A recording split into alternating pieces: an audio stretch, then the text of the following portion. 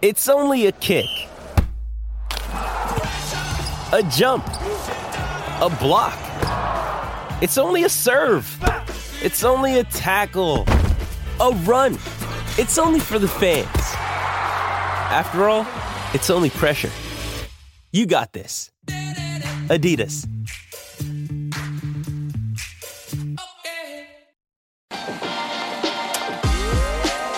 Welcome to episode 41 of the Rex Chapman Show with my super dope homeboy from the L-Town, Josh Hopkins. What's up, buddy? How are you? What's up, Rex Everett Chapman? Where are you right now? I'm in Dallas, the Big D, getting ready to head over and watch the Phoenix Suns and Dallas Mavericks play. Yeah. Guess where I am? Guess where I am? Where are you? I got a hint for you. Earpod place. You're at the Earpod place. No. Biceps. Watch. You're Watchville. You're at. No. I'm Lexington. at the doorknob. Surprised you figured that out. You're in Lexington, Vegas. At my mom's house. I'm in my mom's guest bedroom taping this. That's your room. Everyone knows. Nobody cares. I like it. There's my trophies over there. Ribbons. How you been, buddy? I'm good, man. Just let me ask you hanging. real quickly. We should do a book club real quick. Have you read anything this week? Nothing, not a thing. Yeah, me either. That's been book club. Yeah. Episode 41. Episode 41. Any notable 41s you can think of? I can think of one here in Big D. Here in the Big D. Dirk Nowitzki. Number 41, Durkee. Yeah. What about Mark Pope? Mark Pope, Kentucky. University of Kentucky. How about Wes Unseld? Oh, I think he's all right. I think he's probably pretty good. Trey Lyles at Kentucky. Tom Seaver. Tom Seaver, really? Yeah. Really? 41. We got to talk a That's a shooter we haven't had on. We've had on all the great shooters. I know. Glenn Rice on 41. We've got a really good guest later today that I'm here. We'll get to in a second. But I'm excited about today's guest. Before we talk about today's guest, though, Tyler Hero, our homeboy, University of Kentucky. Before the season started, he took some heat because he said he felt like he was in the same conversation with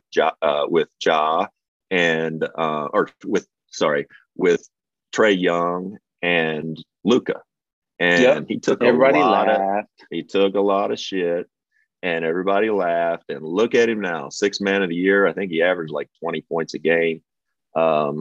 He's dirty, filthy, and we both got to see it. We got to see him before he became just filthy, but it's especially gratifying, right?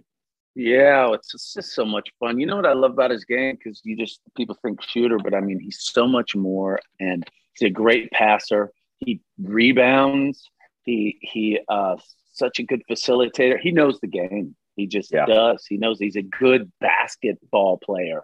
He doesn't just have one extreme talent that makes him, unique. He can do it all. I love his game. Takes me back to my favorite Tyler Hero story. I'm over there. They're in college. He and what's our guy that plays for the Spurs, Keldon Johnson. They're freshmen. They're getting ready to take a trip to the Bahamas. And Cal asked if anybody on the team couldn't swim. And the only guy on the team that raised his hand was Tyler Hero. Tyler couldn't swim, and I remember everybody laughing at him and all that. And me asking him after practice. Grew up in Wisconsin, land of lakes, and all that. Right. And I said, "You can't swim? How do you know?" He said, "I was just hooping, man." Like what? Yeah. Didn't learn how to swim. Time for it. Didn't have time for learning how to swim. He was just There hooping.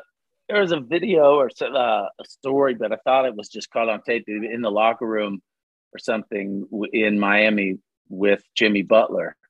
And he said, I said, I can't swim. And Jimmy Butler goes, "You got some hood tendencies."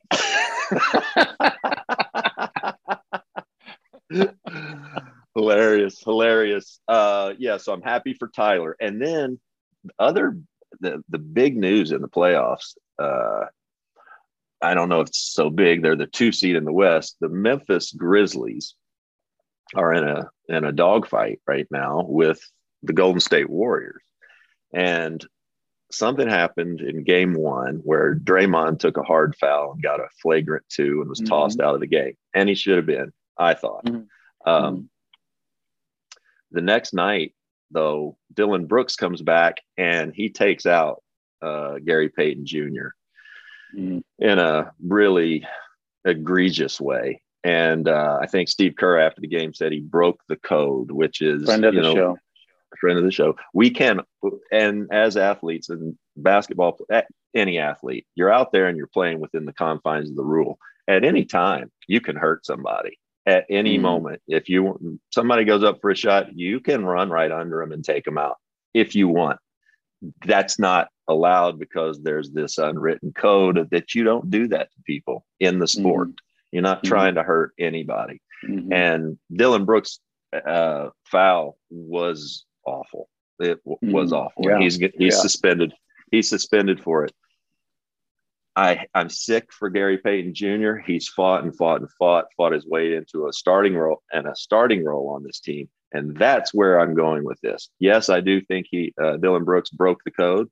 And I like Dylan Brooks a lot as a basketball player. It's got nothing to do with any of that.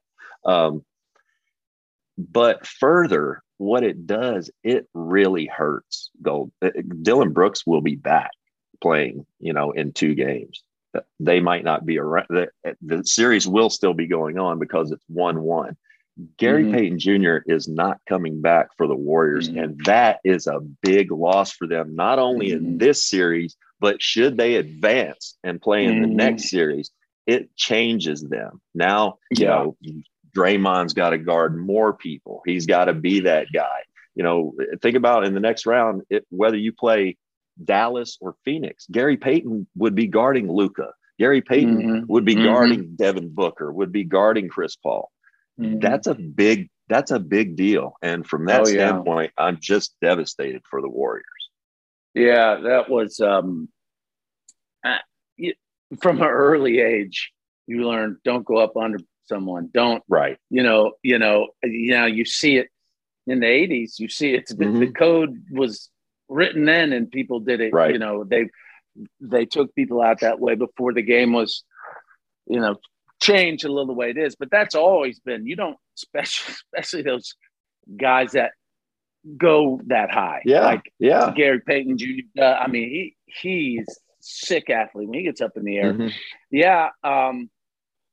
It's a brutal part of the game. It's you hate to see it, and you hate to see because sometimes people go up under someone and it's fighting, but they didn't get hurt. They don't break anything. And to see a guy out. It sucks. And we're still talking about it. We're not talking about the one that Draymond committed because the guy didn't get hurt. Brandon Clark didn't get hurt. And that's he hit him and whatnot, but he didn't go up under him. Right. You're right. It's a different rule. It's a different case. Yeah. All right, Josh, let's get to our guest. You want to do that? How about that Derby, though, this last Kentucky Saturday? Derby. Huh? Yeah. That was great, huh? What a horse. Unbelievable. And can eat. And eats like a horse. Yeah. Yeah, that was a great Derby. That's one that will go down. It'll go down in history. Yeah, it really will. As that Derby. It will. As that Derby. What a horse. Who we got? You know what? We've got one of our SEC brothers, SEC Player of the Year in 1988. He was a NBA 13-year NBA center and 4-time NBA champ with the Bulls and with the Spurs. Chicago Bulls pre- and post-game host, William Edward Perdue III. How's it going, Will? All right, if you're going to go there, I'm just going to start off and go sexy Rexy. I'm doing really well, my friend. There you go. Good, buddy. And you're in Chicago. You're in Chicago today, I guess. Yes, sir. It's In Chicago, we're patiently waiting for spring to arrive. We're getting a lot of April showers in May, so the flowers look great, but the weather is not allowing them to bloom, or should I say the blooms don't last very long. So I think we're going straight from winter to summer, because next week today's a high of 48, and next week we'll be in the 80s. Oh, wow. Fantastic. So, but I'm happy to hear that you, sir, are in Dallas. Yeah, I saw that. So, yeah. Maybe are you actually going with Jimmy? Jimmy. No, I'm not. I've had to tell everybody when we watch those games, everybody's like, "Who's that guy? Who is that guy?" That's and Jimmy. I'm like, all right, here's the story. This is who Jimmy is. So those of you that are watching, I apologize. Jimmy Walker. What is Jimmy Walker? Yep. Grew up in Milwaukee and watched Kareem Abdul-Jabbar play for the Bucks before he went to the Lakers. That's how old he is, and that's how long he's been a basketball nut. And he would be at the Suns games, and everybody from Muhammad Ali on down, you'd see sitting next to Jimmy Walker at the Suns games for decades. What a guy. Will, I got something I don't know. You're from Florida, a football and baseball state. Did you ever think about playing anything else? Were you always tall? And where does that come from? Your parents, I assume, but who's tall in your family? So I'll try to go down the list. First of all, on my mother's side, my mom grew up on a farm in Lynchburg, Virginia, and my mom was 6'1". She has a brother that is about 6'4", and my grandfather was about 6'6", and supposedly my great-grandfather was 7 feet. So I had significant height on my mother's side. I, like most kids in Florida, Rex, I started out playing football and baseball, right? Because basketball, quite honestly, was the sport in Florida that all athletes played to stay in shape for their sport. Right. I mean, I kid you not, my elementary school, which back in Merritt Island, Florida, was 1st through 6th grade. We did not have an indoor gymnasium. Didn't exist. Wow. The only basketball courts we had were outside on the pavement, double rims, chain link nets, and basically everybody used them to do pull-ups. Yeah. Hardly anybody played basketball. That was just, it wasn't something you did. So like most kids, and for me in elementary school, the big thing that you were dreaming about growing up was playing in the Turkey Bowl. And the Turkey Bowl was 6th graders against 5th graders in flag football. Okay. I dig it. On Thanksgiving? It was that Wednesday before you got out for Thanksgiving every year. So the Turkey Bowl. Yeah. So the school got out early and the parents would come. And I mean, that was the thing. You think about this. An elementary school had no indoor gymnasium, paved basketball courts, but yet we had a football field.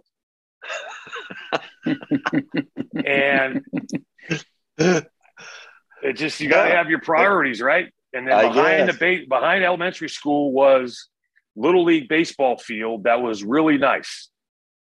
And and that's how you grew up. So I played football until I was in 7th grade.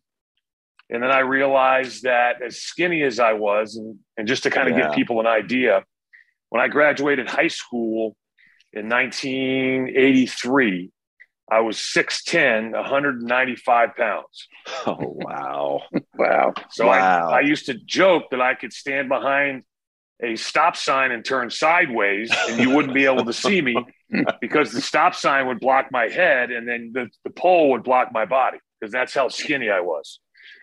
So I stopped playing football in 7th grade. What were you playing in grade school? What position did you play in football? I played tight end and defensive end. Okay. So you go across the middle a few times, and back then, kids didn't have the best arms. So needless to say, the passes were not very accurate. So a lot of times you were extending and exposing yourself, and you take a couple hits over the middle, and you just lay there on the ground, and you're just like, yeah, I don't think this is for me. Yeah. So but I always had a little payback when I played defensive end because of my size. I was pretty quick, and because of my length, if I was getting blocked, I could usually reach around the blocker, the tackle, and grab the quarterback. Because back then you didn't have those tearaway jerseys, so you could grab the quarterback by the jersey and and that's also when everybody back then, there wasn't the little pads. Everybody had those huge shoulder pads, regardless of what position you played. I could get a hold of those, and plus also horse collars didn't exist back then. You could grab them, throw them down. So that's kind of where I had payback, but it wasn't for me. But I became for about a 3 or 4 year period, I became so enthralled with baseball that when I played in Babe Ruth, so when I was 13, 14, and 15 years old playing Babe Ruth baseball, I played with a wooden bat. I refused to play with aluminum because everybody would ask me why I would play with a wooden bat. And I said, well, when I get to go to college from Major League Baseball, I don't have to make the transition. I'll already have the expertise with the bat. So I literally was a kid, and I didn't have my serious growth spurt until high school. So 13, 14, 15, I was still average. I was taller than everybody else, but it wasn't like by, a foot, 6 inches. It was like maybe an inch. Okay. So, but still skinny, but everybody else is using aluminum bats, ripping balls off the fence, hitting home runs. I'm laying down bunts. I'm hitting doubles in between the gap. I'm working on stealing. I'm working on all the, the fundamental aspects of the game. I'm not a power guy. And I hit that growth spurt in high school. And that's when I decided, well, I think I better give up baseball and really focus on basketball. So I didn't start playing basketball seriously till I was 13. Well, that's what I wanted to ask. Cause I knew of you when I got to college, when I got to college. You'd already been in college for 2 years. Yeah. So what was, who were you recruited by, and sort of when did you spring on to people's radar? Because you had to have gone pretty unnoticed for a while in high school. Yeah. So, because also you think about this now, the high school I go to is also now high school at the time in Florida was just 10th, 11th, and 12th grade. So you had elementary school, no organized basketball. Wow. Get to 7th grade at 13. I finally decided to try out for the 7th. There was the 7th and 8th grade team and the 9th grade team. I try out in 7th grade, don't make the team. Try out again in 8th grade, I make the team, but I hardly play. 9th grade, only team, I make the team. All year, the whole season, I score 1 point. 1 point total. So you think about this. Now I'm starting to grow a little bit. I'm the skinny kid that's playing basketball. And because I'm so bony, I literally was wearing elbow pads, knee pads. Yeah. But I remember this, and you'll remember this, Rex, because I guarantee you wore these shoes. I, at that time, was one of the only guys that was wearing, to this day, I think might be the best basketball shoe ever made. The Adidas Top 10. Top 10. Yeah. And I had to order them, and it took, because of the size, at that time I was already wearing a size 15 in 9th grade. I had to order them, and it took about 8 weeks to get them. And literally I was the kid that was riding my bike up to the sporting goods store and run in. Is my shoes here? No, Don't worry. We'll call you. When they come in, we'll call you. And I'd walk out dejected. But I started playing in high school, and I didn't really pop up on anybody's radar till after my junior year. Because even then, now I get to high school as a sophomore. Remember how little I played in ninth grade? Yeah. So in between ninth and 10th grade, I get aggressive. I'm like, okay, I'm going to as many basketball camps as I can go to. I go to the high school basketball camps. I go to the Stetson. Back to the day, the Stetson Hatters had the best basketball camp in Florida. They did. They sure did. And Coach Wilkes ran a really good camp, and I went there, and I liked it so much I went back again the same year.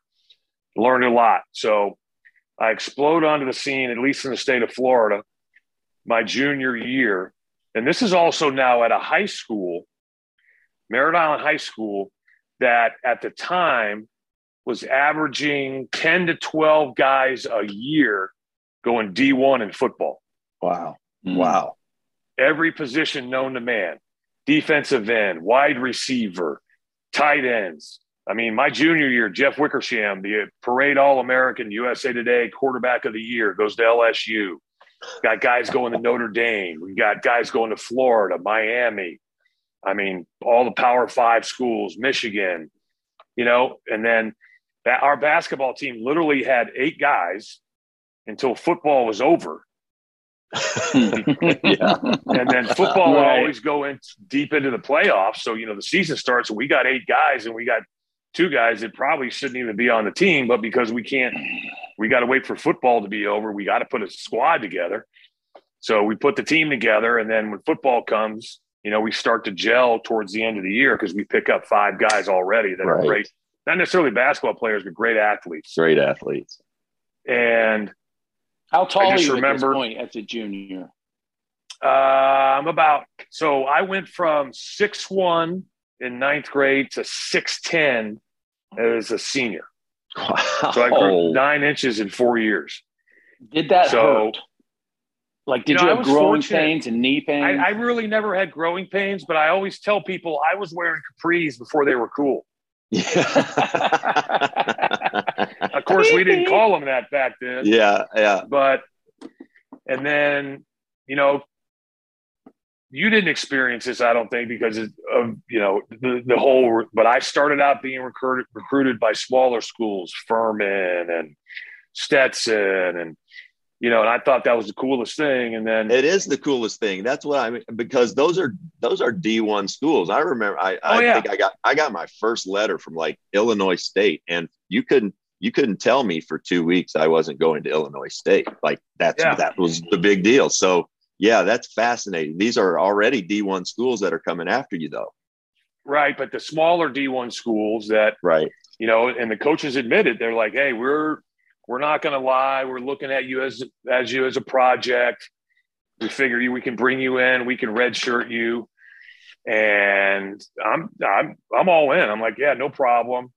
But I was fortunate enough that I had a coach that Haskell Light was like, hey, just relax on the recruiting trail. Don't jump on anything yet. You're still maturing. Don't be in a hurry. So in between my junior and senior year, I go to the BC All-Star Camp in Milledgeville, Georgia. In Georgia. Yeah, I went there. Yep. And I just remember my roommate, I couldn't even grow a shadow. No mustache, no nothing. I'm as immature, feeble, at this point I'm about 6'7", still skinny, but I barely got a hair on my arms. And my roommate's this kid from Georgia somewhere that grows a mustache, had a beard, was shaving every day. And I'm like, I kept asking him, how old are you again? we were the same age. And I was like, man, this is, so I'm like, that was my first experience where, outside of playing high school basketball in Florida, where majority of the teams are football players, where I actually felt like I was playing with men that were basketball players, not athletes that were playing basketball to stay in shape for another sport. Yeah. And that's kind of when I took it to the next level. And that year I went to BC camp, Stetson, Florida State, Florida. I was going to a basketball camp every other week. for the whole summer. And I also was very fortunate. I had a friend of mine that moved to Florida because Merritt Island is where the Kennedy Space Center is. And his dad got a job at Kennedy Space Center, moved down there from Virginia, a guy by the name of Tony Longa. And he's the one that taught, he actually, think about this, because Rex, I don't know what it's like in Kentucky, but in Florida, your basketball coach was also the chemistry teacher, the assistant football coach. You know, they're trying to make all these stipends to help ends meet, right? Yep. But he had a pretty good history as a basketball coach, used to coach at another high school. So he was probably better than average when it came to high school. But I had a guy by the name of Tony Long, as I said, that basically was kind of teaching me things about basketball that Coach Light wasn't, that he had learned because he had been playing since he was like in fourth grade. Wow. And so I was very fortunate that he taught me how. And then we had this guy from Kentucky. I think he Rupert played Stevens. That's right. We've done our homework. Yep. He just EKU. Yep. I was about to say he played at Eastern Kentucky. So I got my ties back to Kentucky, man. There you go. Yes. Where he came in, just this good old boy from, God, I forget the small town he was actually from.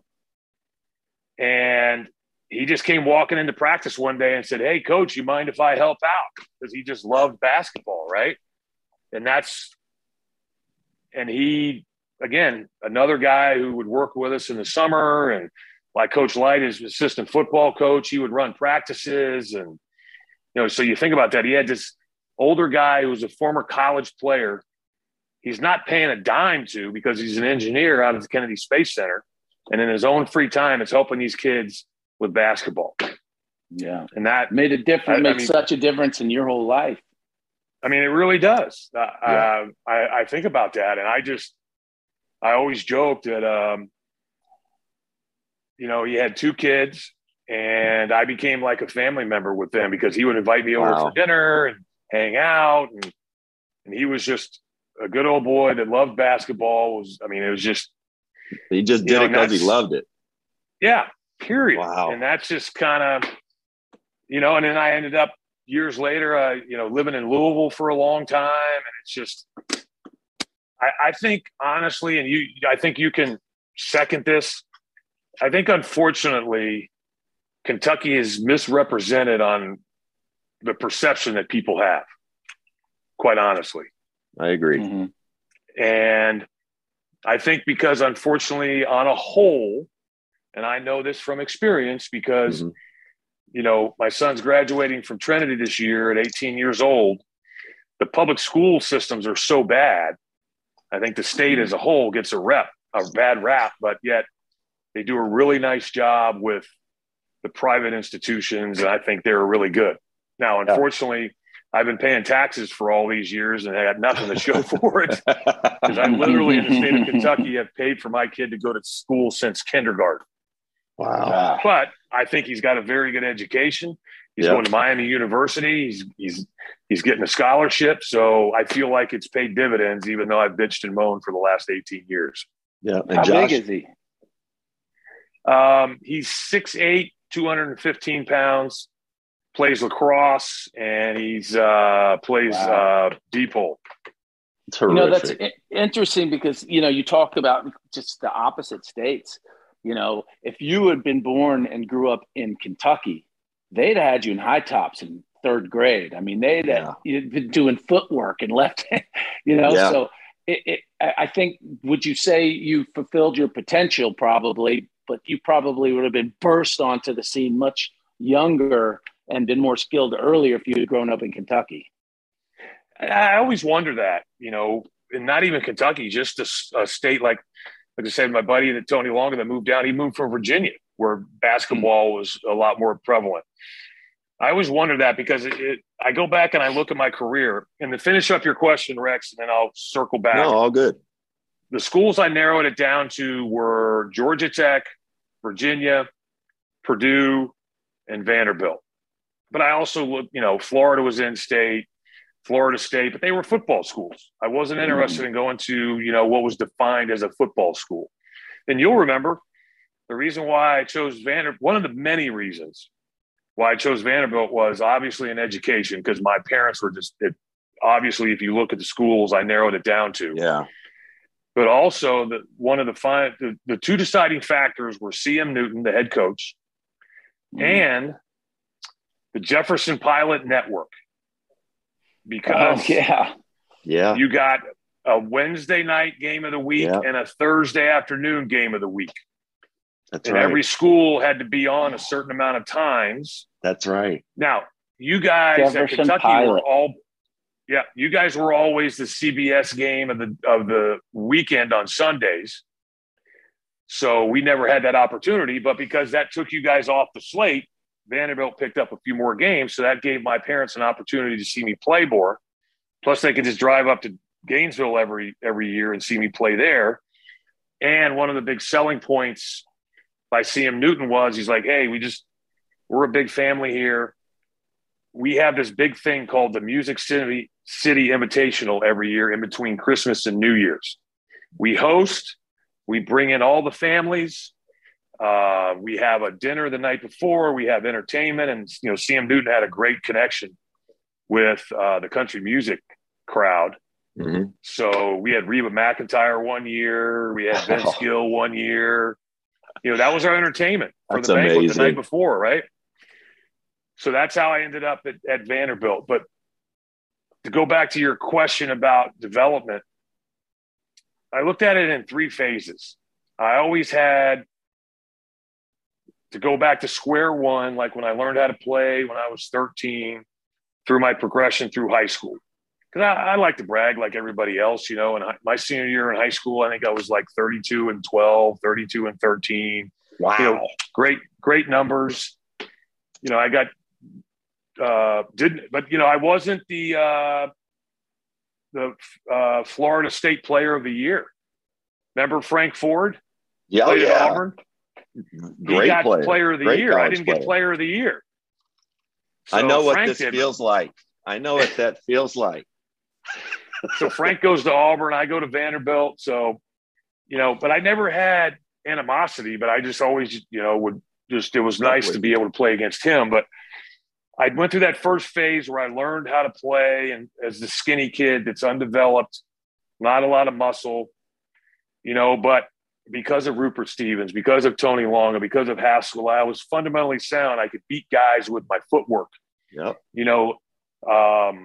Using the backboard, doing a lot of things that guys didn't do. I get to Vanderbilt, get my ass handed to me. Basically back to square one. Got to build my body up.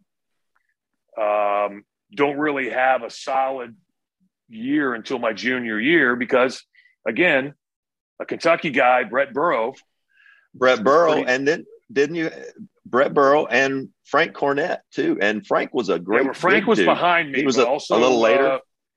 Jeff Turner. Jeff Turner, that's Nets, right. Lefty played on the Olympic team in Yes. In '84. So we had some decent big men. Obviously, Jeff was very good. Brett was pretty good as well. He was. Yeah. I like to use the word crafty. Yeah. He had the Kevin McHale up and under, always kind of kept you off balance. But I learned a lot from these guys and then had a big senior year. High School. North Hardin That's High right. School. Yeah. And that was, the funny thing is, I think our team, every year, half our team was from the state of Kentucky. Yeah. Yeah. So we basically, the joke was, we took guys that couldn't get in Kentucky, bring them to Vanderbilt, develop them, and then they were all SEC by their junior and senior year. Yeah. Yeah, and then beat Kentucky. So true. With them. Yeah. No question about it. Occasionally would beat Kentucky. But, because you think about this, all these guys that you grew up watching play as you were going through high school with, Phil Cox and then Burrow and guys you ended up playing against, Goheen, Wilcox, who you also probably played against in high school. Yeah. Coming from Louisville and Scott Drought. Scott Drought. Who's the little white guy that could shoot that also was won the state in tennis? That's Scott Drought. Oh, Scott Drought. Scott Drought. Yeah. I think Phil Cox is Hardin County, right? Yeah, but Scott Drought and Barry Goheen, they kind of motivated me. Like, you were talking about, certain guys, Frank Ford. Like, I kept hearing about Barry Goheen Barry was a year ahead of me. Right. And he was from Western Kentucky, where I'm from. And I remember seeing him in a tournament and going, and I was like, oh, F this guy. And then I watched him play, and he was just so effective, so clever, so slippery, wasn't a great athlete. And then he goes to Vandy, but Drought averaged like 35 a game, and we're the same grade. But I never saw him play. We played on the Kentucky Indiana team together, and I fell in love with that guy. What a funny guy. Could really shoot, but he wanted to go to Kentucky. And man, when we played you guys, you could feel, I could feel that, it was a big game for them. And you guys beat us once and should have beat us twice. But you think about it, but that's an interesting point. And I'll ask you this question. I dealt with this. So finish it up. I went through all those different phases, and then I go to the NBA, and it takes me a couple years to get my sea legs and develop into an NBA player. So I kind of had that same reoccurring dream at every level. It took me a while to kind of, it took me a while to develop at every level. But I'll ask this question because I got to deal with this once I got into the NBA, with the Chicago Bulls. And I would be curious to how I would have dealt with this at a younger age, because I've always felt like, from a maturity standpoint, not physically, just emotionally and mentally, I was also a late bloomer as well. But I mean, how did you deal with going to Kentucky and you being the team that everybody measured themselves up against you? And it wasn't just SEC team. You guys played North Carolina. You guys played Indiana. You guys played Louisville. I mean, Duke wasn't as, Duke was just up and coming then.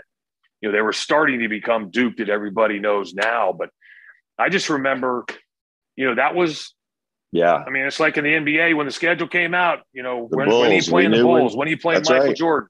But in college, it was, when are we playing Kentucky? We know we play them twice, at home and on the road. But I mean, how difficult was that being at that young age? Because I mean, you step on campus and you're already a marked man. Right. Yeah. Good question. And quite honestly, I think I had an advantage that my teammates didn't have, having grown up in the state. I knew how big everybody's game was. Like, I think Calipari gets in trouble for it, saying, it's everyone's Super Bowl, playing against Kentucky. But I had teammates that didn't understand that at first, like other teammates. They knew it after a few games. They realized it.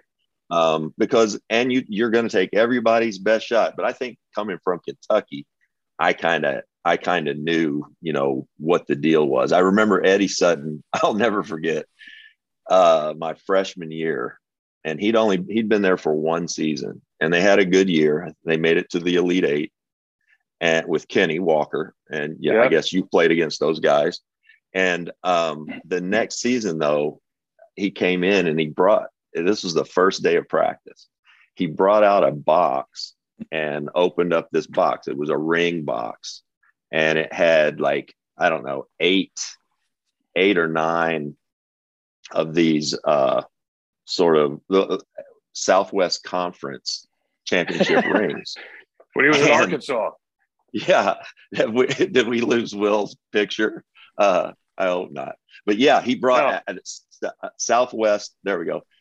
He brought out these Southwest Conference championship rings. And I looked around. I'm a freshman, and I look around to my teammates thinking that they're going to say something, and none of them said anything. And I'm thinking to myself, nobody cares about conference titles at Kentucky. This can't be serious. So he really even didn't grasp, kind of what the place was at that time.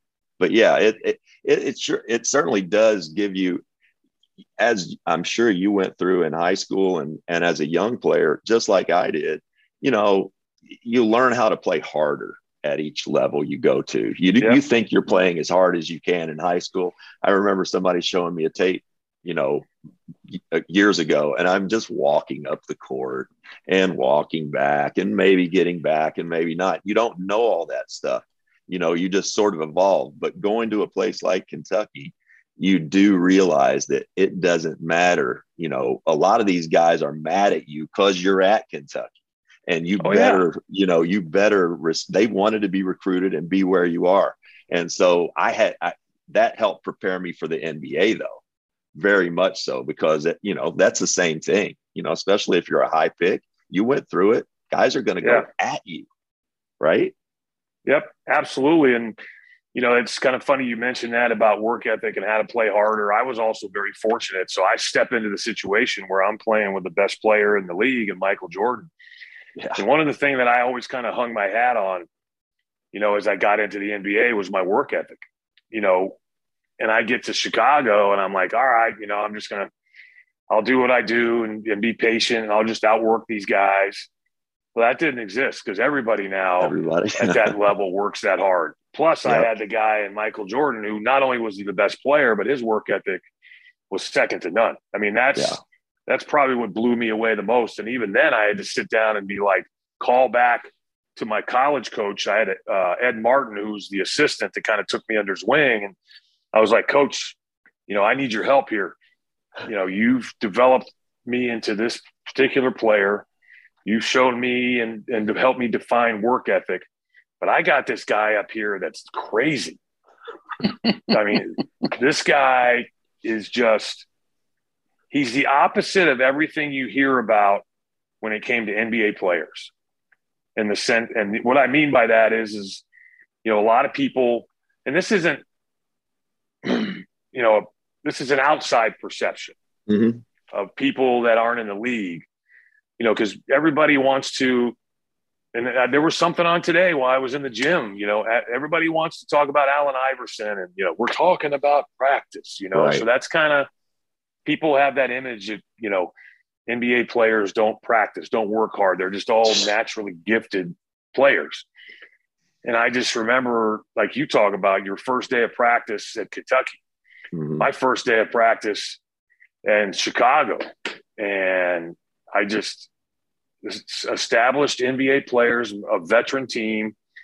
Yet here's this guy, Michael Jordan, that's just outworking everybody. And he's the best player. It's not like he's sitting on the sidelines. Yeah. And I had to call Coach Martin and just be like, hey, I need you to come up here. We need to talk. You got to help me figure out how I can get to the next level.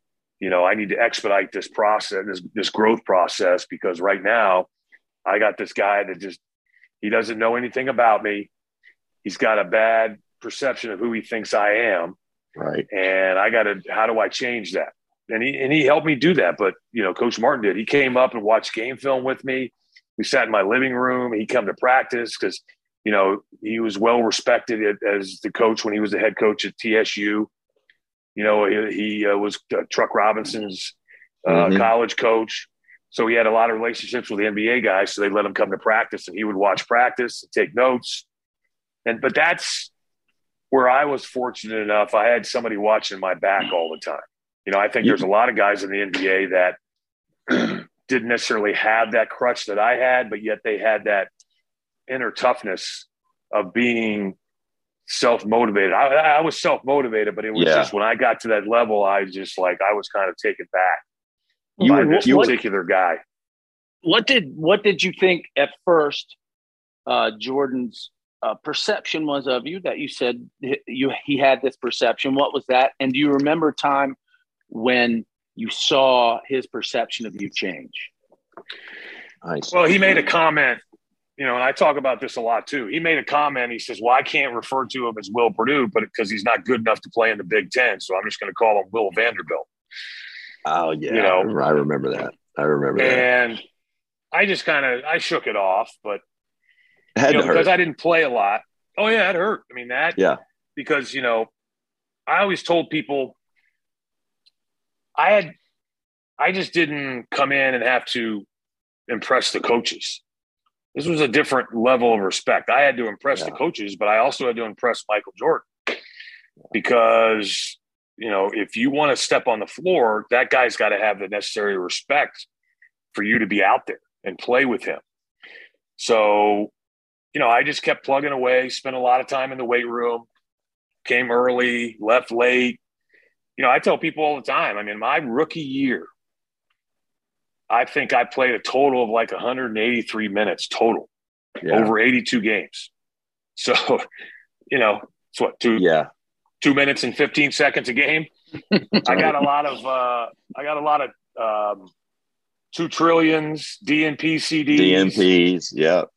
Yeah, but I was just – the one thing I didn't do, and that's the other thing where the game has changed a lot, I didn't let that disappointment show externally. I had a lot of sleepless nights. My game of choice, and when I was younger, we'd have a game, I wouldn't play, I'd come home, I would be frustrated, disappointed, angry. I would sit there and play Tetris till 3 a.m. Yeah. Oh God. Yeah. Just mindlessly. Right. Yeah. Just trying to to burn off for a little bit. Yeah. This anger. And then I Then would you go get to that bed. Tetris head. You get that Tetris head where everyth's Tetris. When you play it too much, you're like, a car could fit in between those 2 cars. You're like, too much Tetris. Well, it's either Tetris or I always joked it's one of the greatest Seinfeld episodes when George has got to push the Frogger machine across the highway, across the street. That's a version of Tetris, right? Yeah. Right. But it was just, and I did something, Rex, that I don't think a lot of players would have done, and it was actually recommended to me by B.J. Armstrong, who was a teammate of mine. Friend of the show. Yeah. BJ and I became friends, and how we became friends is, Rex, you'll remember, Olympic trials. Yeah. Yeah. Well, that's what we just said. BJ and I were talking about that. That was, just a week or 2 ago. Yep. Because remember, John Thompson was the coach. Yep. That's right. And I didn't make the initial cut, but I was asked to go on that European trip. Yep. With the second team. Right. And that's also where John Martin pulled me aside and he says, normally I would say go for it, but they're putting this team together to get David Robinson in shape, and he's going to play every single minute of every single game. You'll never play. That's right. He said it's a free trip to Europe. Yeah. But my advice to you is to stay here. And that was for me. I was a senior. Get ready for the draft, and don't even worry about it. That's great advice. That is really. And I was just like, and now I was torn because there was a part of me that thought, play for your country. Well, it wasn't even that. I was like, if I go on this trip, that'll give me an opportunity to prove to Thompson and the rest of these guys that maybe I should be on the team. Yeah. Yeah. And that was hard to hear John Martin, who was at the trials, because remember they bring up the first weekend, they bring all these coaches in to help out and run drills. And, there's 8 games going on at once and everybody's doing evaluations, and it's kind of hard. You had what you think's a really solid senior year. You're now mentally, you're thinking about preparing yourself for the next level. And I got a SEC Player of the Year. Yeah, SEC Player of the Year. Very fortunate. I knew you were going to eventually mention that. But I had a coach that was basically, and this was, I think, what a lot of people are missing. He was honest with me. He said, don't go on that European trip because you'll never play and you're not going to make this team. And we took Alonzo Mourning on that team, who was in high school, if you remember, and he was going to play backup center. Yep. And I'm glad you mentioned that because he told me that too. Because I remember nobody would talk to Alonzo Mourning. I remember. We're all sitting in the training room and we're all talking before practice, getting taped. And he would come in the training room and we'd all just shut up, not talk. And he'd come in and sit down and look around and we'd all just be staring at him like, who's this punk, this high school kid? He was in high school. He was a monster at that point already. Yeah. But also, just, John Thompson, that's coach right. Georgetown, brings him in, lets him work against college guys, getting him ready for his freshman year. Right. You know, you're allowed to do that. That's within the rules. Yeah. But you think about, I want to wear USA across my chest. This is an opportunity. Right. Jeff Turner had motivated when we played in '84. And here's my coach telling me, you're not going to make it. Telling me to do two things that I'm dying to do. And he tells me, don't do it. Take my word for it. Just, you got to believe me. But luckily I developed that relationship with Ed Martin to where I believed him. Wow. And that's great. I just remember, it's a long way of getting to BJ, but I just remember, we had that last day of practice, and then you literally had to get back to your dorm room, shower and pack in 15 minutes and take your luggage and go stand on the corner and wait for those vans to come. That's right. To take you to the Colorado Springs. Colorado Springs Airport. Yep. And I just remember sitting at the thing just dejected. And BJ Armstrong was sitting next to me on his suitcase. I didn't know who BJ was. He was just one of the hundreds of players that were there. Yep. And we just kind of were sitting there chit-chatting, shooting the shit, just talking. And, he was going back to Iowa for his senior year. I was getting ready for the draft. And it was one of those things, we ride on the van together, blah, blah, blah. We get to Colorado Springs and you go your separate ways. And then boom, a year later, he gets drafted by the Bulls. And now we're teammates and we become friends. But that's the great. Whole point of the story was he pulled me aside and he's like, listen, he says, I know you're a better player than what you're getting an opportunity to show. Unfortunately, I'm on a veteran team with Bill Cartwright and Dave Corzine, two established players. And I know a lot of people don't think that about Bill Cartwright, but what people don't realize is, and I didn't know this until my rookie year when Bill and I are hanging out. I mean, he was so good. And Rex, you know what this meant. He was so good. Yeah. He was on the cover of Sports Illustrated while he was at San Francisco. Yeah. And kids these days are like, yeah, so. But I mean, that's how we got all our news. Every Thursday, Sports Illustrated came out. Yeah. Mm-hmm. And I totally forgot. I was like everybody else. I had a subscription, but I just remember, my rookie year, I'm walking with Bill Cartwright. And as you know, you get in the NBA, there's autograph hounds everywhere. And all of a sudden, this guy just goes, hey, Bill, sign this. And I'm like, wait a minute. I grab it, and I'm like, this is Sports Illustrated. You were on the cover of Sports Illustrated? Just you're that young and, immature and still, but you're playing with Bill. Bill was a great player. That's also a great player. Sports Illustrated was like if Instagram only had one highlight a week. Yeah. That was it, like that's all we had. You're exactly right. That's a great way to put it. Every Thursday you get one Instagram or TikTok a week. Yep. And the most viewed TikTok or Instagram is the one you see. That's what Sports Illustrated was. Mm-hmm. Yeah. And, it's just BJ pulled me aside. And he's like, listen, Corzine's now gone. He's like, why don't you hire somebody? And this is before agents did all the, the bring the guys in and have mini camps and control workouts and all this stuff. He says, why don't you hire somebody to work with you? He says, Dave Corzine's living in Chicago. Why don't you hire Dave Corzine? And I was like, oh, okay. So I reach out to Dave Corzine. I asked Dave, can we work together this summer? And he says, absolutely. The first thing Dave did was he came in and spoke to Johnny Bach. Said, Johnny Bach, I need every single tape of every minute that Will Perdue played last season. So, back then, it's all those VCR tapes, right? Yeah. He comes in and Johnny Bach gives him this box full of VCR tapes. So during that period where, the season ends, you're taking 3 or 4 weeks off, Dave's just watching videos of all the games that I did play. Take notes, right? So this is kind of like the poor man's version of building your own little AAU team. Yeah. But Dave and I would work out. But at that point now we had the Berto Center. We'd work out at the Berto Center 5 days a week. And then we would play games twice a week. Dave went and got a bunch of his buddies that played in college, and we played in these men's leagues.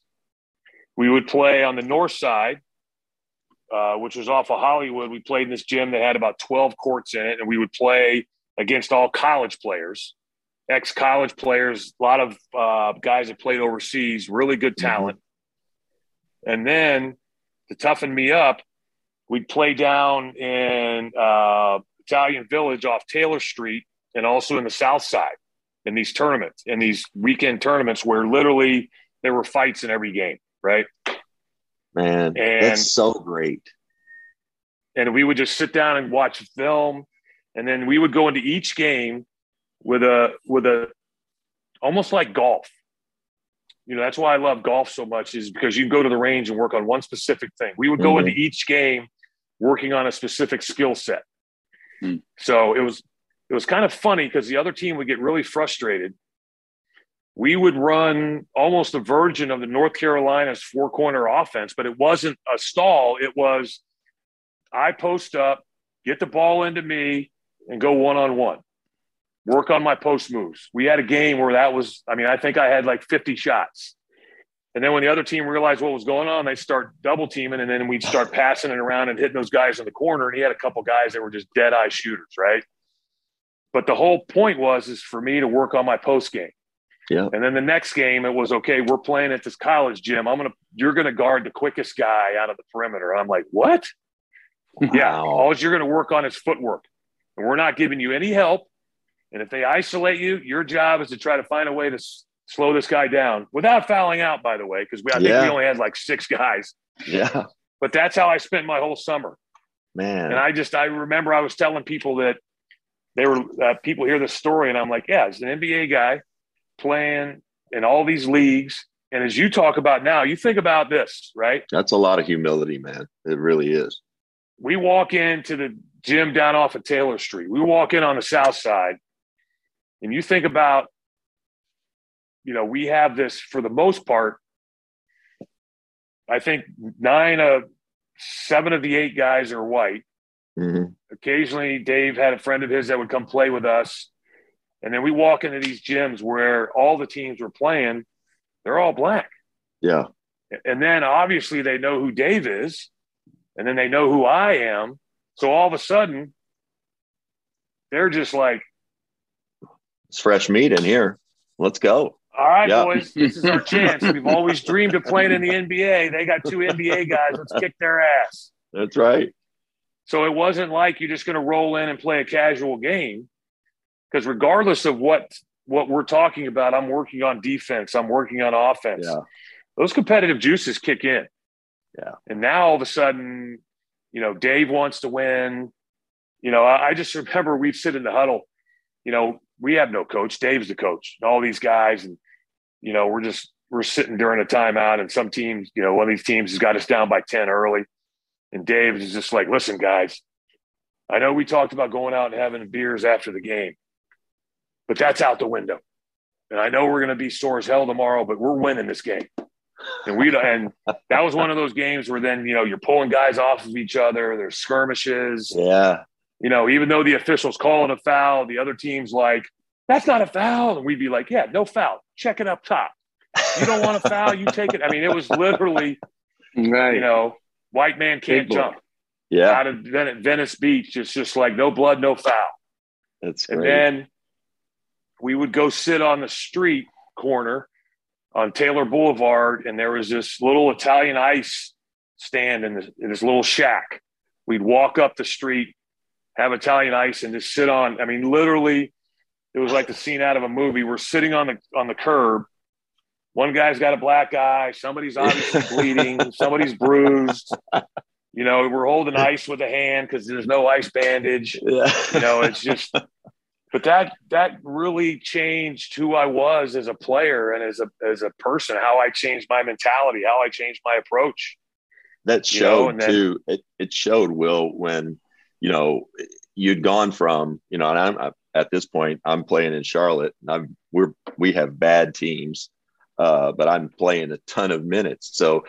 But it was cool to see once you'd gone through that and gone through those first couple of years, it was really cool to see how once you had earned Michael's trust, how your confidence just seemed to grow where you became, and then Perdue comes in and, you've got to know what this guy does because he does it well. He's his motor. He's going to rim run. If you throw it to him in the post, he's got this move. He's got that move. That had to be super gratifying to you, right? It was, because again, it's kind of that whole progression of slowly developing at each level. But also the thing that was really beneficial to me was the triangle offense. Yes. Was right up my alley. And that really benefited me as far as from an offensive production standpoint. But also the way that Johnny Bach had us playing screen roles and our defense, I was able to do that as well. But, Rex, you mentioned Charlotte. Think about this. Kendall Gill, I work with Kendall Gill here in Chicago. Yeah. What was your best team in Charlotte? Oh, man, I think we only won maybe 21 or 22 games. It was the first – I was there 3 years. I think, I want to say 21 games. But did you ever – because Kendall Gill talked about this. You got traded, correct? I got traded. I played with Kendall. Kendall and I were in the same grade. But he went 4 years at Illinois. So right. I was 2 years ahead of him in the NBA. So we played together for 1 year and part of the next year. Right. But Kendall always talks about, and I'm curious to get your opinion on this. If you would have been able to stay there, first of all, who was part of that trade that included you? Well, I was traded for Tommy Hammonds. Right. But he talks about if you would have been right there. After, I'd have been there with Del Curry and Muggsy and then Kendall Alonzo, and Larry Johnson.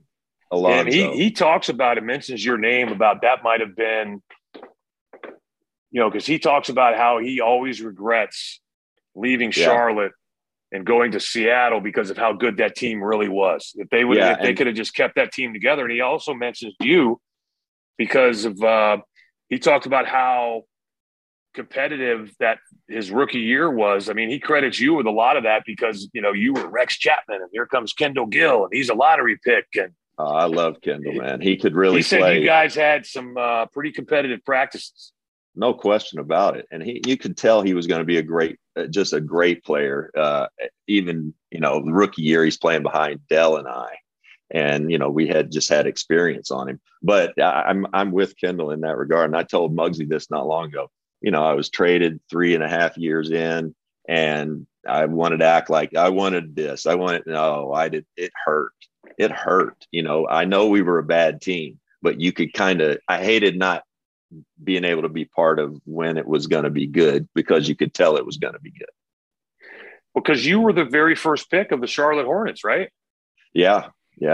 Which was, that was a whole other weird thing. But I know we got to let you go here in a minute. I could talk and listen to this all day. Please come back on. I know Josh and I have a couple questions we want to ask that we normally ask everybody. First, though, who's winning it all, Will, in the NBA this year? Well, I made a statement when the playoffs first started that I thought that the team that comes out of the East will win it all. Okay? Because I'm looking at a healthy Milwaukee Bucks team, the hottest team in the NBA going into the playoffs, the Boston Celtics, a healthy Miami Heat team who is going to ramp up the defensive intensity in the playoffs. But the experience that Phoenix has, if they can stay healthy, the way that Ayton continues to play, and now that Booker's healthy, and talk about picking up guys on, minimum contracts that are playing their ass off, that were kind of on the scrap heap of the NBA, kind of bouncing around the league and how these guys are paying dividends. A perfect example is, even though he's not playing a lot, and I just drew a blank, but he just picking a guy up, played in Charlotte. No, the backup post. JaVale? Not JaVale, but Bismack, Biyombo. Bismack. Yeah. You pick Bismack up. Again, he was out of the league for a while because he talked about how he had to get his head straight. He had some personal things going on. And you see how well he played and carried him. And it just seems like it's one of those things you start thinking about the bigger picture, and they're just pushing all the right buttons. Yeah. And they have the exact perfect match for the head coach with the players that they have and Chris Paul. So I'm altering my initial prediction, and I'm going with the Phoenix Suns. I loved it. I love to hear that. Rex, the one thing I wanted to know, and I apologize if you've been asked this question before. No, all good. But this is kind of a question for me because I haven't, and I can honestly say that you and I, it seems like our paths kind of just keep crossing. Yeah. You know, like every 3, 4, 5 years, whatever it may be, you know, why we played against each other, you know, in college. And then we played against each other in the NBA. And then we worked for TuneIn for a year out in California. But knowing what I know about you and the adversity that you faced, you know, it's one thing to face the adversity that you faced. And I hope, don't take this the wrong way, but just the embarrassment that you had to face because of some of the things that happened with you and how you've been able to not only dig yourself out of the hole, but now fill that hole in and build something on top of it. But yet, you know, I follow you on Twitter like everybody else. Like, you know, how many followers do you have now? It's over 1 million, I think, which is weird. But still, the heat and the hatred that you face because of the things that you've done, it's like people refuse to forgive you. I'm curious how, and this may take a second for you to answer, but part of this is because I have a son that's 18 and graduating high school, but you had to face, you know, what was going on in your life. I've never seen a descriptive answer. I'm sure it's out there, but I haven't necessarily read it or heard it specifically from you. But the adversity that you had to face, the fact that you had to basically look in the mirror and humble yourself and admit, you know, what the problem was, overcome the problem, still deal with all the hatred, but yet still succeed at not only, you know, the Twitter, the podcasts, you're on, you know, NBA TV, TNT. Right. But the biggest thing is you have your daughters.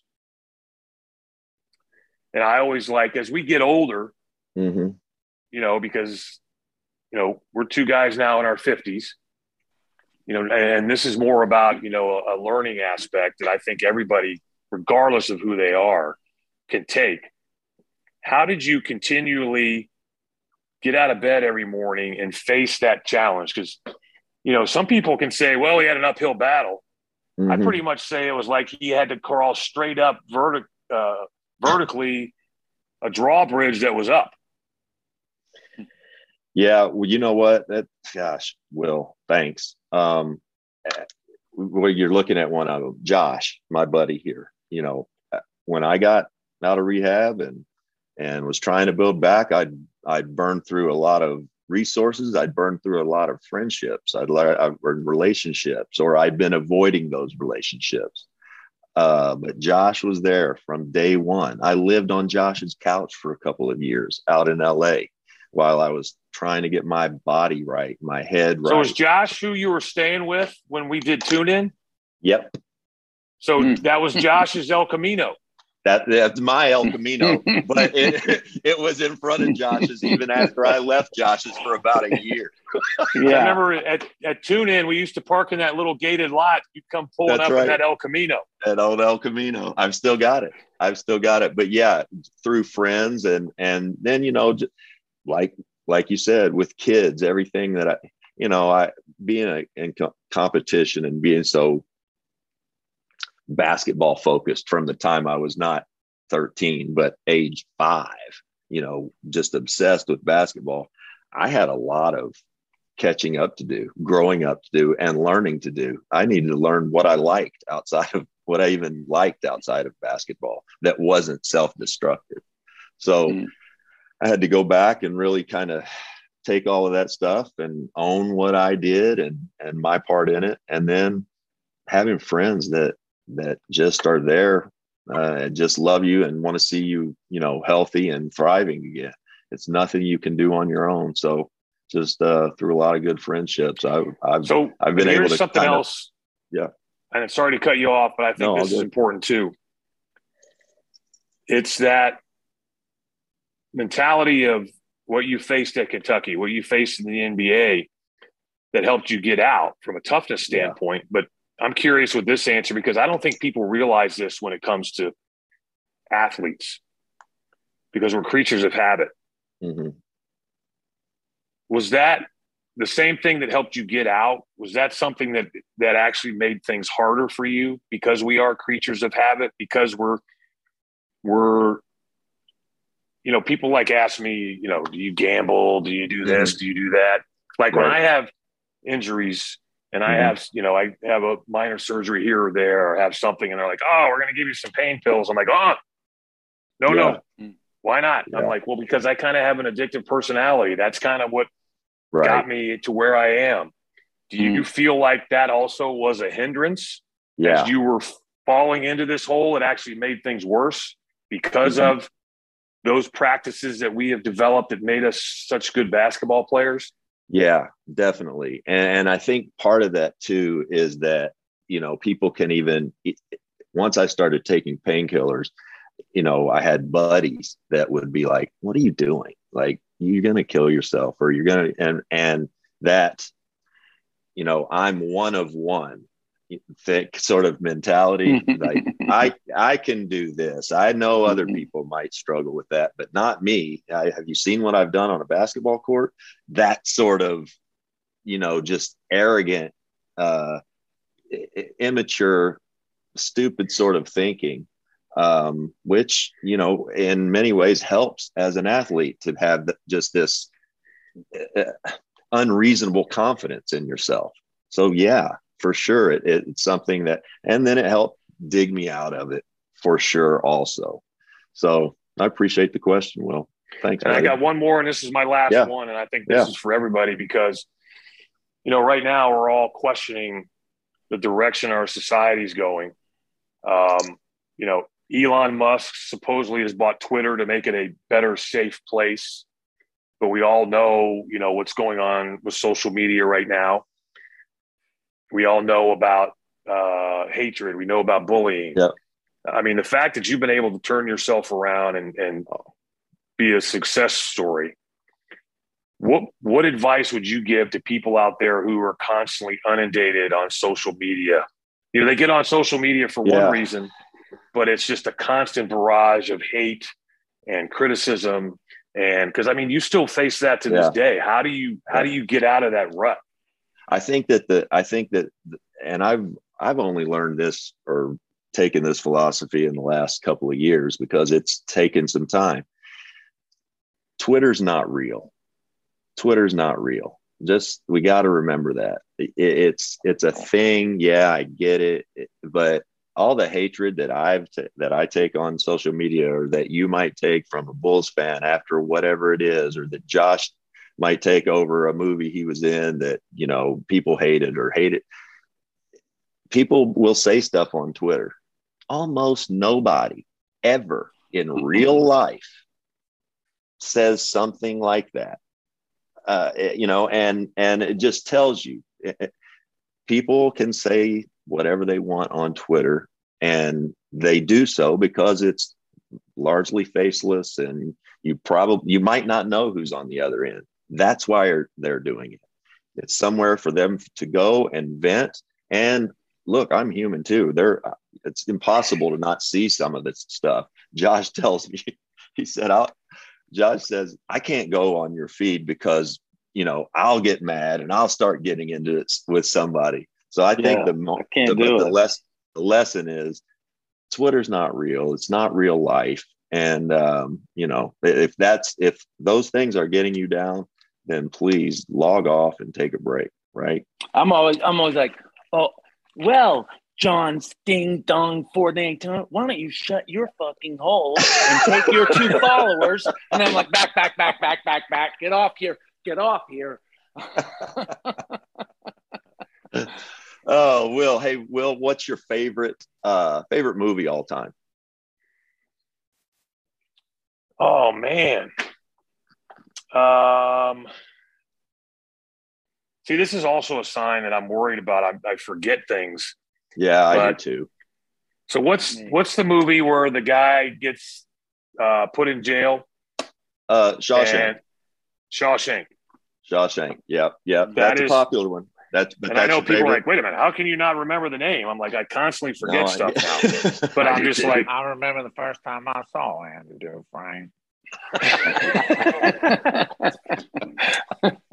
Andy Dufresne.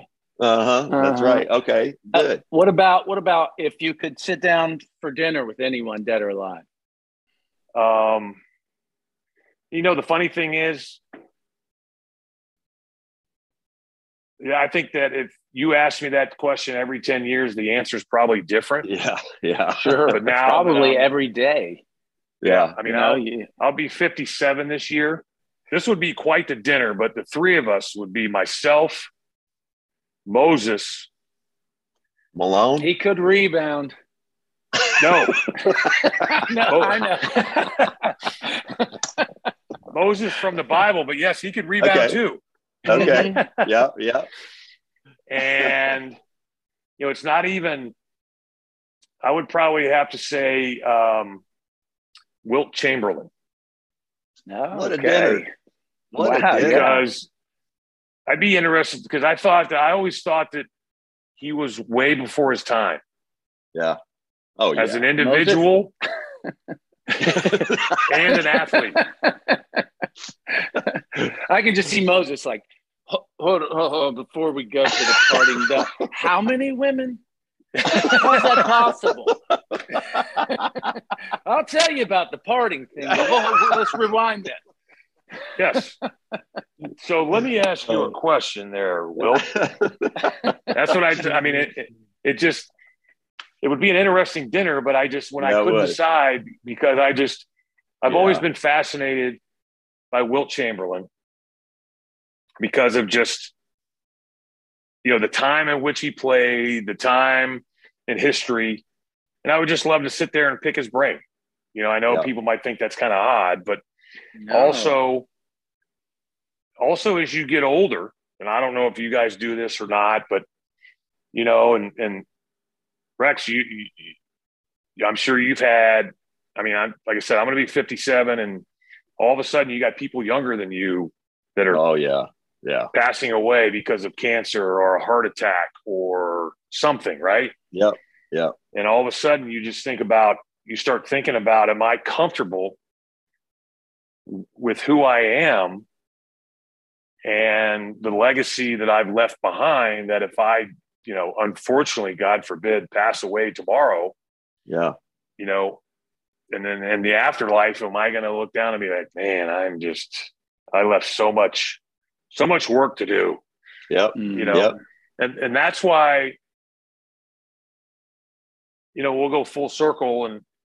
And that's why I always, when you asked me to come on the podcast, I was like, I wanted to ask you those questions because, my life, I don't want people to take this the wrong way. Okay. Mm-hmm. I've been very fortunate to experience a lot. And I was going to use the word uneventful, but then people are like, man, are you crazy? And think about all these great things you've done and had the opportunity to do. Mm-hmm. Well, 99% of that, all that stuff is because of basketball. But I know this has something to do with the mentality that you develop as a basketball player, as a competitive person, as an athlete, as a, that's kind of like you're kind of on the edge of, like people use the term, man, you're sick, something wrong. Yeah. But that's also what gives you that advantage. But I always think about,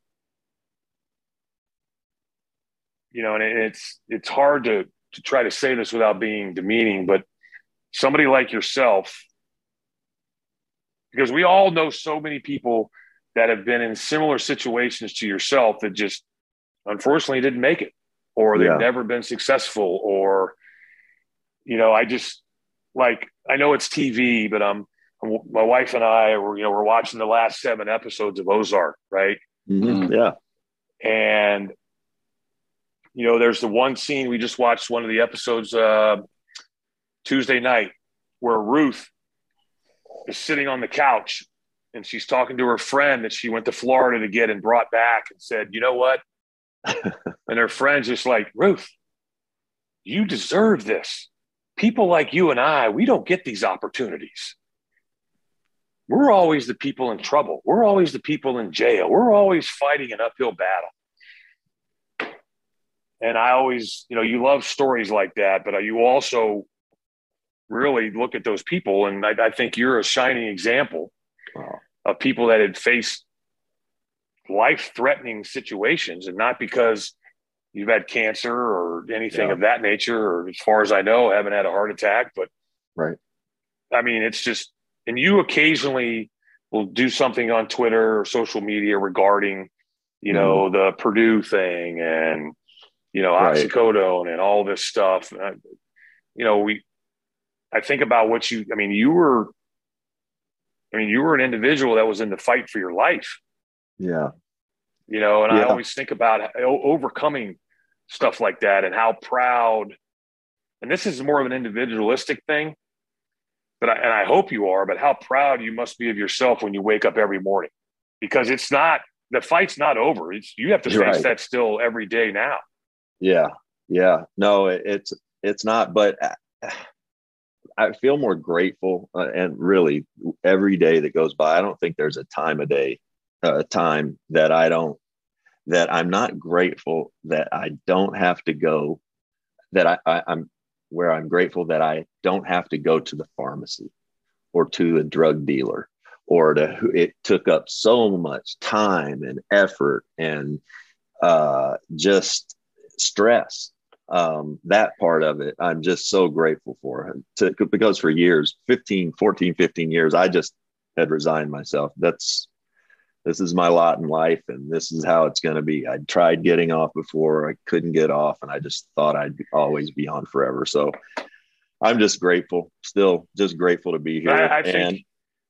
That's why when you asked me to come on this, I was like, that was kind of like, thanks, buddy. Quite honly, for me, it was kind of like a badge of honor. I was like, all right. I'm on man, I appreciate it. Podcast. It wasn't so much for the athletic aspect, but it was it was selfish in nature, because all right, I'm going to be able to ask them a couple questions.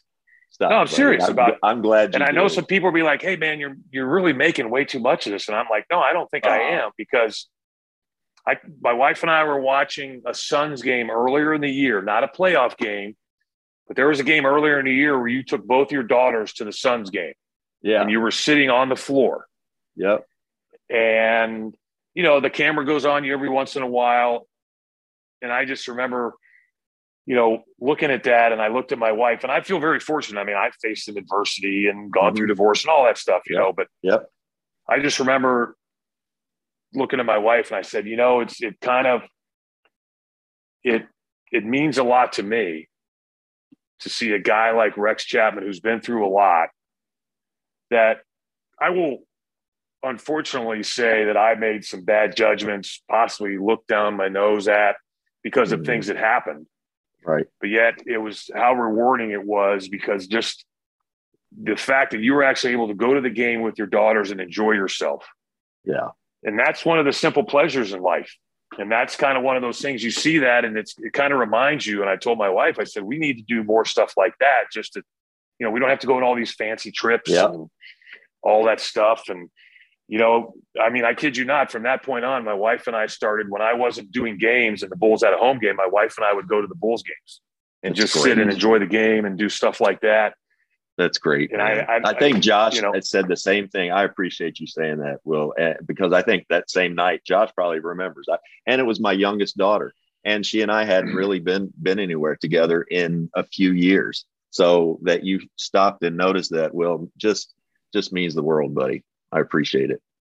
Well, I just think about, it's kind of funny. There's certain people in your life, like I talked about, where our paths have kind of consistently crisscrossed, and, we would see each other at games or whatever. Yep. So we were always cordial, but it's just, it's one of those things. It's a reminder of how easily you can fall off the tracks. Yeah.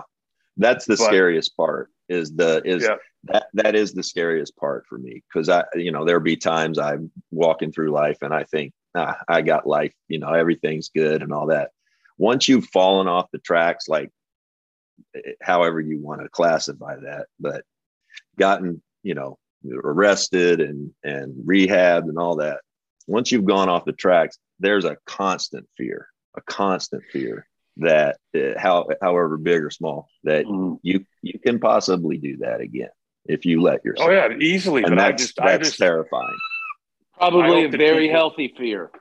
Right. Oh yeah. Mm-hmm. But I just hope that people, whether they like you or not, because we're in a time now in our society where, a lot of people are focusing on the negative, where people look at Rex Chapman as, hey, if he can do it, I can do it.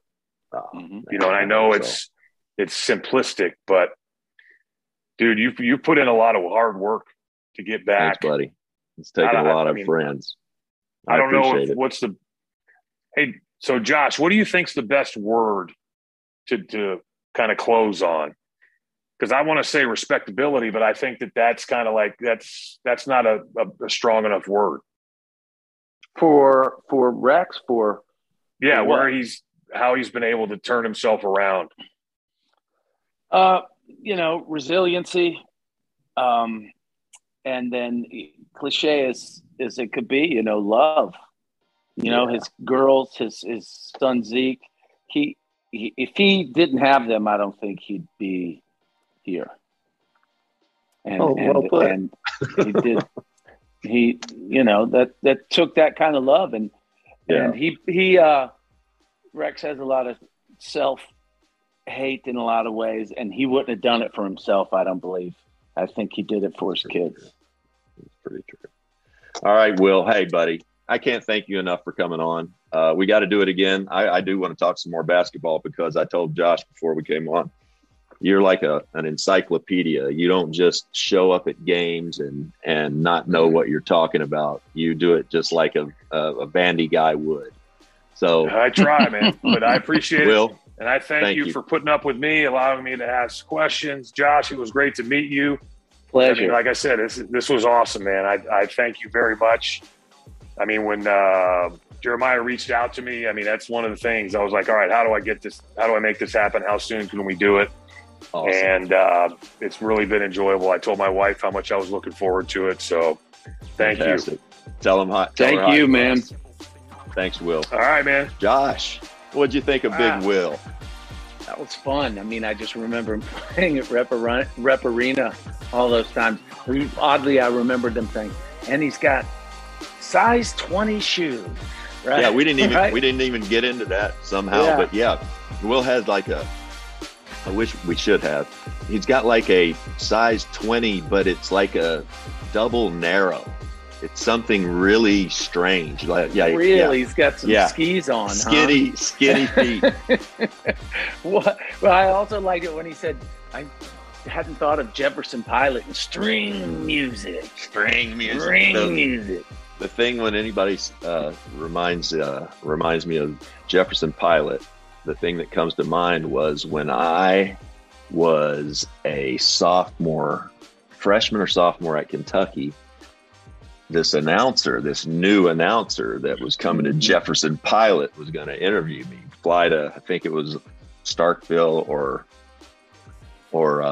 Oxford, somewhere in Mississippi, and going to do a halftime show on me. And I got there, and that new reporter was a guy named Pete Maravich. I was like, what is going on? And Pete Maravich interviewed me, and then it wasn't a year later, maybe, he died. And I was like, whoa, what is that? Anyway, but yeah, Jefferson Pilot.